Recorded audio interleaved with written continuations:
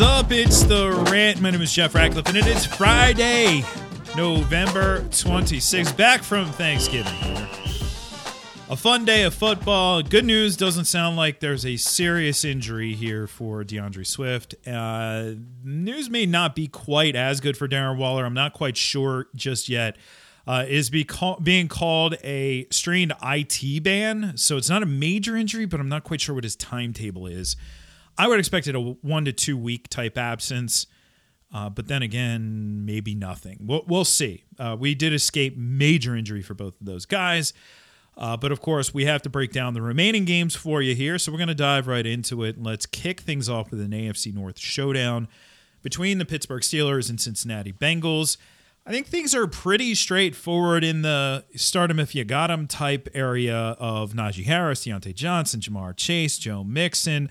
Both Mixon and Harris averaging over 20 touches per game. And there are only 7 players, including Derrick Henry, who are doing that right now through this point in the season. So big volume for the run game. 2 top 10 fantasy wideouts. You have 2 guys who have boom or bust potential in Chase Claypool and T. Higgins. I mean, their teams are constructed very similarly when you actually look at it on paper. Of course, the big difference being Joe Burrow on the upslope of his career and Ben Roethlisberger in the twilight of his career. One thing I keep going back to, know the player and set reasonable expectations, and you're going to be better at fantasy. The player, Joe Burrow, well, some weeks are going to be very good and some weeks aren't. That's just Joe Burrow right now. But I have him at quarterback 11. I do like him in this contest where Cincinnati is favored. Tampa, Indianapolis. Well, Jonathan Taylor coming off that historic performance, right? What do we get for an encore? It is a tough matchup. There's no denying it. 3.5 yards per carry is all opposing backs are averaging against Tampa. But it's Jonathan Taylor. And I don't really care. Of course, Antonio Gibson did score twice against his Tampa defense. Like, it doesn't really matter. We're not going to create narratives when we don't need to create narratives. There is no situation where we are downgrading Jonathan Taylor at this point, especially after last week. I do think it's a good spot for Carson Wentz and Michael Pittman, but I'm not going to use Wentz if I can get away with it in one quarterback leagues. However, I do have Pittman at wide receiver 13 right now. Brady is in every week. Godwin is in. Mike Evans is banged up, but it does sound like he's trending towards playing. No Antonio Brown. I'll be honest, I didn't think Rob Gronkowski was going to be used as heavily as he was last week, but he was. And I guess, lesson learned is there's kind of only one speed for Gronk. Like, either you get all of Gronk or you don't get Gronk. And we got all of Gronk last week, so I'm right back there, right where we were before. Gronk is a top 10 option. In fact, I have him at 6. Now, as far as Leonard Fournette is concerned, we can't lock him in as a top 12 fantasy running back. In fact, he is the number 12 running back, but this is where the overall numbers can lie or deceive us a little bit. He has only had 2 top 12 weeks this season. So he is certainly an RB2. He's not really an RB1, even though the numbers suggest he is. And the matchup's pretty tough. The Colts have allowed 3 rushing scores to opposing backfields this season. That is the lowest on the year. Carolina and Miami. Let's go back in time with cue up the Huey Lewis. Let's go back in time to 2015 because Cam Newton's elite all over again. Well, it's one game, first and foremost. But my take on Cam is I'm going to keep using him until he proves us wrong, right? That's kind of where we are. Let's keep using him until he proves us wrong. Cam Newton is in a great spot in this one. We know he's going to run the football. We know he's going to throw a little bit, but not a lot of it, right? Now, it's a great matchup for the passing game. I have him at quarterback 7. I'm going to use him until he proves us wrong. Obviously, McCaffrey. DJ Moore, more of a wide receiver 2, but that's fine. And on the other side, we're using Waddle and Gesicki like we usually are. Myles Gaskin, I'm going to temper expectations as soon as Phillip Lindsay is fully up to speed. I don't know if Lindsay dresses this week or not, but Lindsay will, if he takes 5 touches off the plate for Myles Gaskin, that is enough to move Gaskin from an RB2 to a flex, no doubt about it. Gaskin's appeal is its volume right now, so keep that in mind. Tennessee, New England. All right, well, the breaking news right before I hit record, A.J. Brown will not play in this one. There is almost no appeal to Tennessee whatsoever. I mean, I can't find a startable option. It's not like, oh, he's not going start Nick Westbrook-Akina. Like, I can't do that to you. Deontay Foreman, that is like maybe the best option. Ugh. And, you're going to see him and Dontrell Hilliard. I mean, I can't see how Tennessee generates anything offensively in this one. Ryan Tannehill, quarterback 25 against New England. Now, on the other side, we're keeping an eye on Ramondre Stevenson. He did pop up on the injury report yesterday, which could mean one of two things. A Thursday limited practice with a knee injury could have been they limited his reps a little bit and they just called it a knee. I mean, that's certainly within the realm of possibility. Or it's he got hurt during practice and oh crap. So we'll keep an eye on that. I don't have a Friday practice report. If he is DNP today, then it very likely will be Damian Harris and a ton of Damian Harris, like 20 plus carries Damian Harris as a top 12 guy. If not, I'm going to use them both as back-end RB2s in a game where New England should command the time of possession. Otherwise, Hunter Henry is a touchdown-dependent tight end, front-end tight end 2, basically. Jacoby Myers, low upside wide receiver 3. Not going to use Mac Jones in this one either. All right, so going to take a quick break, but when we come back, a game that usually comes with some fireworks, the Philadelphia Eagles trending up against a trending down New York Giants.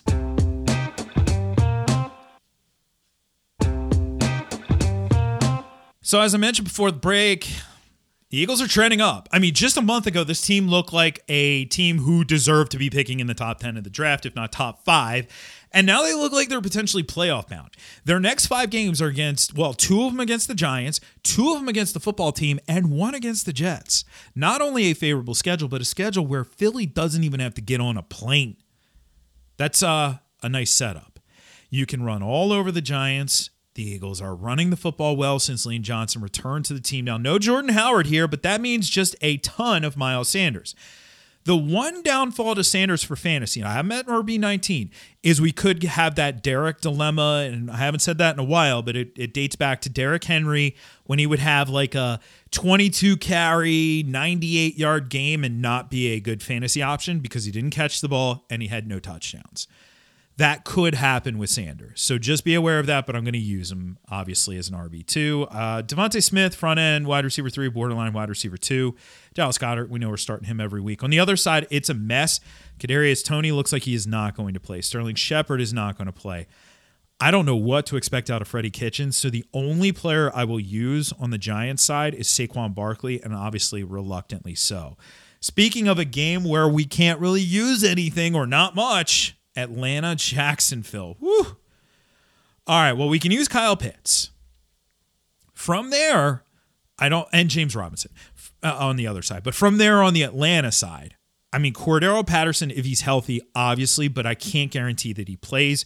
He is trending in the right direction, but we are far from out of the woods on Cordero Patterson. He is technically going to be listed as questionable after getting limited work in all week. On the other side, like I mentioned, we're going to use James Robinson, but do you have any confidence using anybody else? Especially, Dan Arnold asked after last week, do we have confidence? No.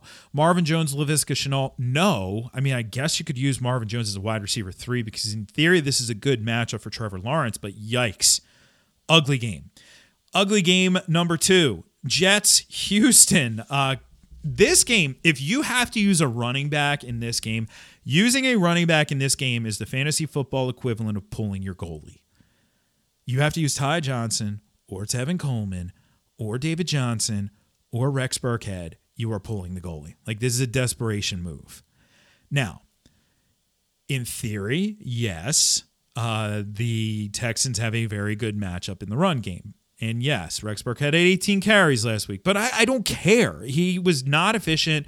The combined age of Rex Burkhead and David Johnson, too, is over 60 years old. Like, not exaggerating. I could have made a joke there, and I didn't. I just told you how it is. I don't like that. I'm not trying to use those guys if I can get away with it. And on the other side, honestly, okay, well, if they are winning, if the Jets are winning, that means we're going to see more of Tevin Coleman. And we're going to see Tevin Coleman at 15 carries at 3 yards a clip? What's the appeal? And if they're losing, we're going to see Ty Johnson in the passing game, and we're just hoping he scores a touchdown, or else we're left with 5 5 carries for 12 yards and 3 catches for 24 yards or something like that. I mean, like what appeal is there to either one of these guys? The only appealing players here, Elijah Moore, I don't care if it's Zach Wilson or whoever under center. Corey Davis is a little banged up. Could play in this one, but keep your eye on that one. Far from a lock. Yay. And then Brandon Cooks, Tyrod Taylor also is a priority streamer. I actually think Taylor is the best running back in this game. So there's that. Chargers, Broncos. Much better running backs here. Revenge game, Melvin Gordon. But Austin Eckler, stud after last week's historic game for him. 4 touchdowns in a single NFL football game. Using him, using Herbert, using Allen, using Williams. I don't care if he has downside because he has major upside. On the other side, Judy is a wide receiver 3, and so is Courtland Sutton, but I do prefer Judy if I had to use one of them. I hope I don't have them both on the same team. I really don't. I really don't like that setup, by the way, and it is something to note. Like, there's probably nothing you can do about it now. But there is something you can do about it in 2022. First and foremost, on draft day, be conscious of the players you are drafting, right? And just don't draft 2 wide receivers from the same squad. And then during the course of the season, be conscious of who you're picking up. Like, okay, if Judy got dropped and you already have Courtland Sutton, I don't know if I want that extra egg in that basket. Right? That's the question you have to ask yourself. And there's no right or wrong approach here necessarily, but I'm telling you there are pitfalls to rostering both of them, and I only know because I've done it way too many times. Do as I say, not as I do. Anyway, this game for me is about that Denver Broncos backfield. Javonte Williams has been excellent this season, except the problem, of course, is that Melvin Gordon is also playing very good football. I think Williams has outplayed him based on my eyes. But we're still going to see Melvin Gordon. It's not like Melvin Gordon's been terrible. He hasn't. And so as long as Gordon is out there, we're not going to get a true Javonte Williams breakout. This is a very good matchup, though. The Chargers allowing 4.66 yards per carry to opposing backfields. Great spot here for both Williams and Gordon. Both of them as RB2 options for me this week. Rams, Packers, I don't know. To answer your question, and I'm never going to tell you something I don't know. I don't know if Aaron Jones plays. I know it is a game time decision. I know this is in the 4 o'clock window, like the afternoon game window on the East Coast. So that complicates things. If I have Jones and I cuffed myself with Dylan, I'm fine. I'm going to wait. I'll wait until whatever 3 Eastern or whenever the inactives report comes out. And I will, if Jones is starting, start him. And if he is not, start Dylan. It's easy. And if Jones is starting, they're not going to just roll him out there as a decoy. They don't need to do that. They really don't. So they would just rest him. So if he's starting, he's good to go. Kind of like David Montgomery a couple weeks ago, right? Same exact scenario. So if you don't have that luxury, I would lean towards the safe play and just play somebody. If you don't have like an Alex Collins or somebody who is playing either at the 4 o'clock window Eastern, the Sunday night game, or the Monday night game, then I would just go safe and play somebody in the 1 o'clock window, the early game window. So there you go. Aaron Rodgers will play. Love the matchup for Devontae Adams. There's going to be no shadow coverage here because Jalen Ramsey hasn't shadowed basically all season. I don't know why. It's week 12. Like, why are we still trying to create that narrative? He's going to man the slot in 3 wide, and they play a lot of 3 wide for Green Bay. So there is that. On the other side, Stafford is a top 10 option. Cooper Kupp is elite. Darrell Henderson front end RB2. The last 2 games have not been the best for this offense. Now, the question is, how much Odell Beckham Jr. do we see? I don't know that answer either, but I am willing to flex him out this week. I've met wide receiver 37. So it'll be really telling. Beckham's presence doesn't impact Cooper Kupp's volume. The only player who is significantly impacted one way or the other would be Van Jefferson. So just keep that in mind if you have Van on your rosters.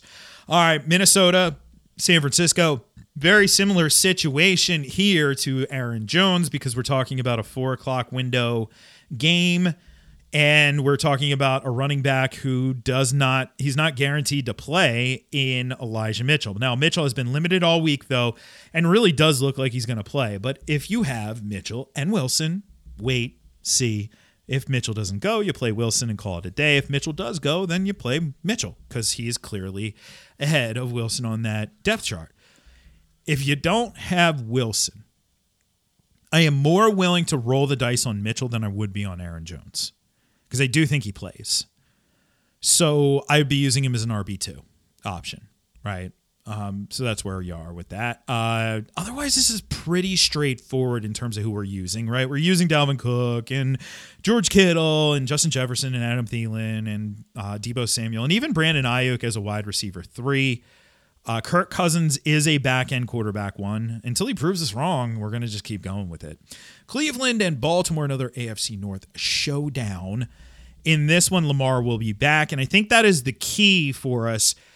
Before we get too far out over our skis with Devonta Freeman, let's see what this offense looks like if they happen to play from a lead in this one.